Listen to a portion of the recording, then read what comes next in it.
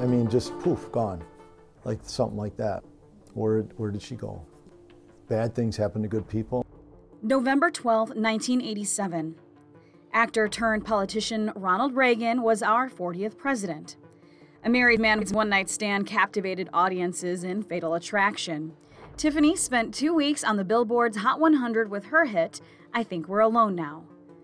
And a mom-to-be left her home and abandoned her car in northern Wisconsin and was never seen again. I'm Cassandra Cepeda, and this is Forgotten, Marchelle Hansen, Single Mom Missing. In 1987, Brian Schmidt lived in Prentice, Wisconsin. If you haven't heard of it, it's okay. It's a small community in the northern part of the state, basically surrounded by trees. Brian was like a lot of teens. He had just graduated high school and was looking to the future, thinking about that first big job and how he was going to get it. That winter, a name was splashed on the front page of the newspaper: Marchelle Hansen. It was a shocking case that made state headlines and still stumps authorities today. Little did Brian know, he would be leading the charge to find her 36 years later. Applied to the sheriff's office right out of high school. The sheriff said, go get a degree, and that's what I did. Sheriff Brian Schmidt took over as head of the Price County Sheriff's Office in 2009 and today oversees 45 employees in his agency. It's one of the goals I think that all the sheriffs have had at some point is to try to deal with trying to locate Shelley and try to put some closure to this. In November 1987, Marchelle Hansen was 23 years old and living in Phillips, which is about 14 miles north of Prentice, on Highway 13, population 1,600. By all accounts, people describe Shelley as kind and quiet. She lived by herself in an apartment and worked 2 jobs. She was also a mom-to-be. In early November, Shelley called her mom and brother Robert, who at the time lived in Random Lake, to tell them she was pregnant. A newspaper article by the Sheboygan Press says during that phone call, she told her family how excited she was and even had baby names picked out. But sadly, her family would never get to meet the baby or see Shelley ever again. On November 17th, around 11 o'clock a.m., police got a call from a woman named Alice at the local IGA grocery store. She told police Shelley hadn't shown up for her shift. Later that day, Marchelle's car was found in the parking lot of the Lake 10 Resort, roughly 11 miles south of town. In the day it was a bar, and they would have like little cabins or little places for people, like campgrounds and stuff like on the lake.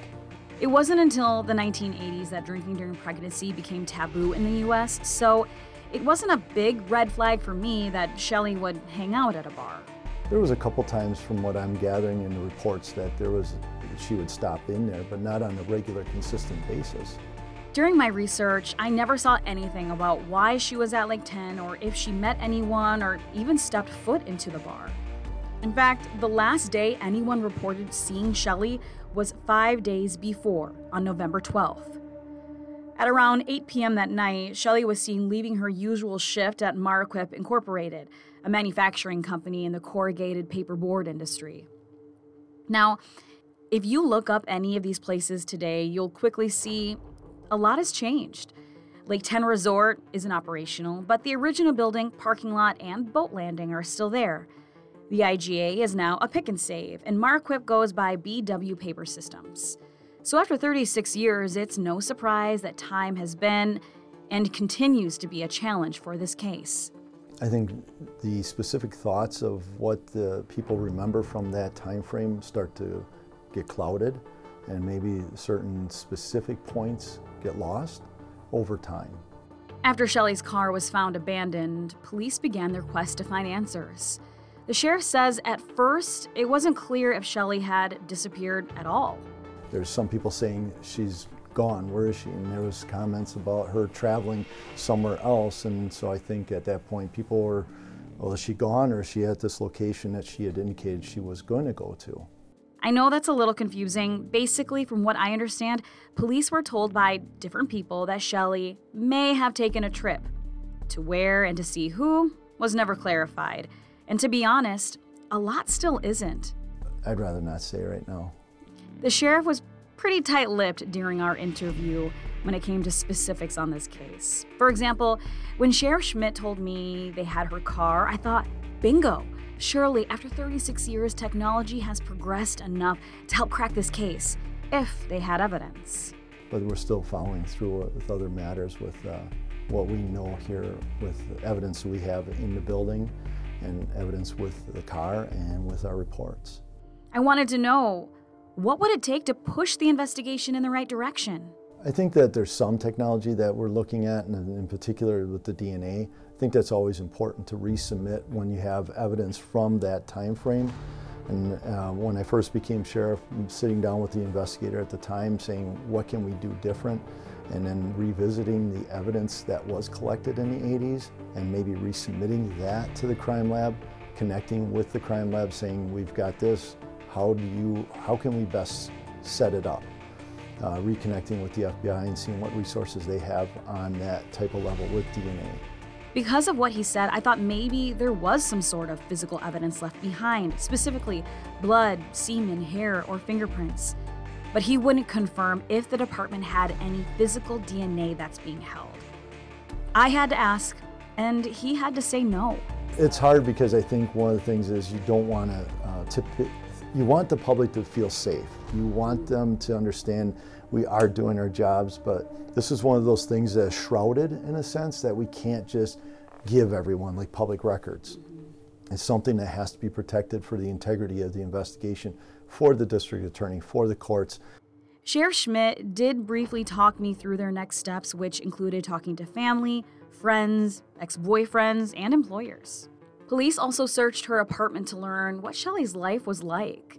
What they found were typical items.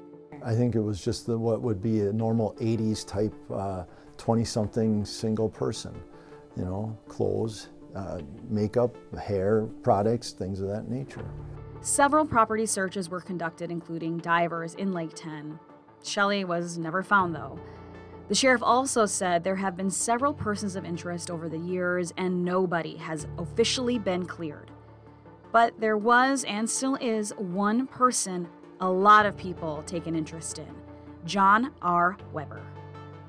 John was convicted for the torture of his wife and killing his sister-in-law, Carla Lenz. And you know what? Carla disappeared exactly 1 year prior to the day of Marchelle's disappearance on November 12, 1986, in the same town. According to the Wisconsin Missing Persons Advocacy, Carla's body was discovered in 1988 in a shallow grave about 4 miles away from where Marchelle lived at the time of her disappearance. The Sheboygan Press said Carla's killing was confirmed on a tape recording found in John's car. It described sickening things, including mutilation, burning, beating, and sexual assault. Luckily, John's wife, Emily, survived the attack and would later testify in court against him and ultimately help put him behind bars. John is currently serving a life sentence at the Green Bay Correctional Institution. Knowing that now, I asked the sheriff if John was ever interviewed in connection to the case. To my understanding, John was interviewed a couple of times. So again, as far as the connections, I'd rather not say right now of anything dealing with that from Carla to Shelley. I can only assume that the department doesn't have any direct evidence tying John to Shelley's case right now because he has never been charged with her disappearance. But still, it leaves another big question. If Shelley was pregnant at the time of her disappearance, which the sheriff's office has confirmed, who was the father? Research for the case says she never mentioned who the father was, only that he promised to financially support the child as long as she didn't reveal his name. Which sounds pretty sketchy to me. Investigators still say they do not know who the father of Shelley's baby is. But maybe someone listening to this right now does. And that's one of the important things I think in revisiting this is there someone that knows something now that time has passed that wants to come forward and at least talk about this with us? Just like with identifying the father of the baby, rumors swirl around a poorly timed fire. After the police cleared Shelley's apartment, police gave her belongings to her brother Ron, who lived in Park Falls, about 18 miles from Phillips. Just a few days later, a wood-burning stove caught fire in his home, and Shelley's remaining items were destroyed. Some call the timing suspicious, while others chalk it up to bad luck. Coincidence, suspicion. If there was a concern, I think that at the time they would have had the fire marshals involved. They would have been a bigger investigation and stuff like that. And I don't believe there was anything that was, I guess, nefarious. Along that same vein, is it possible Shelley ran away? Maybe nothing suspicious ever happened. Maybe she wanted to raise her baby away from the father. That's hard. That's really one of those hard questions I can't answer, because there's, you would love to believe that. I would really love to make sure that she's still around, she's angry or whatever for the time frame, but I think that's ludicrous of me to think at times too. Has the evidence leaned towards one way or another? I think it's leaned one more towards she's gone. But to sit here and say that, I'm not going to say that right now. When you say gone, do you mean like she didn't leave on her own free will, or what do you mean by that? And I think gone meaning like she's passed away, like she's dead. As I was writing the script for this podcast, I came across a quote from Shelley's mom, Joyce, in the Sheboygan Press, dated November 12th, 1988, exactly 1 year after Shelley was last seen. And it really struck me. It was about Shelley's disappearance and its possible connection to Carla Lenz's death. She said, "I light candles at the church, and when people ask me what they can do, I tell them to remember Shelley in their prayers." It's a simple request that seems to get more difficult as the years have now turned into decades. All Joyce wants is for people to remember her daughter as the sweet, easygoing person she knew.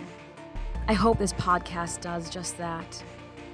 It's been 36 years, but Shelley, I promise, you have not been forgotten. If you know anything about Marchelle's 1987 disappearance from Phillips, Wisconsin, please come forward. No detail or memory is too small. At the time, Shelley was just 23 years old, and we have pictures of her at WSAW.com. She was also pregnant. Call the Price County Sheriff's Office at 715-339-3011 with anything you may remember.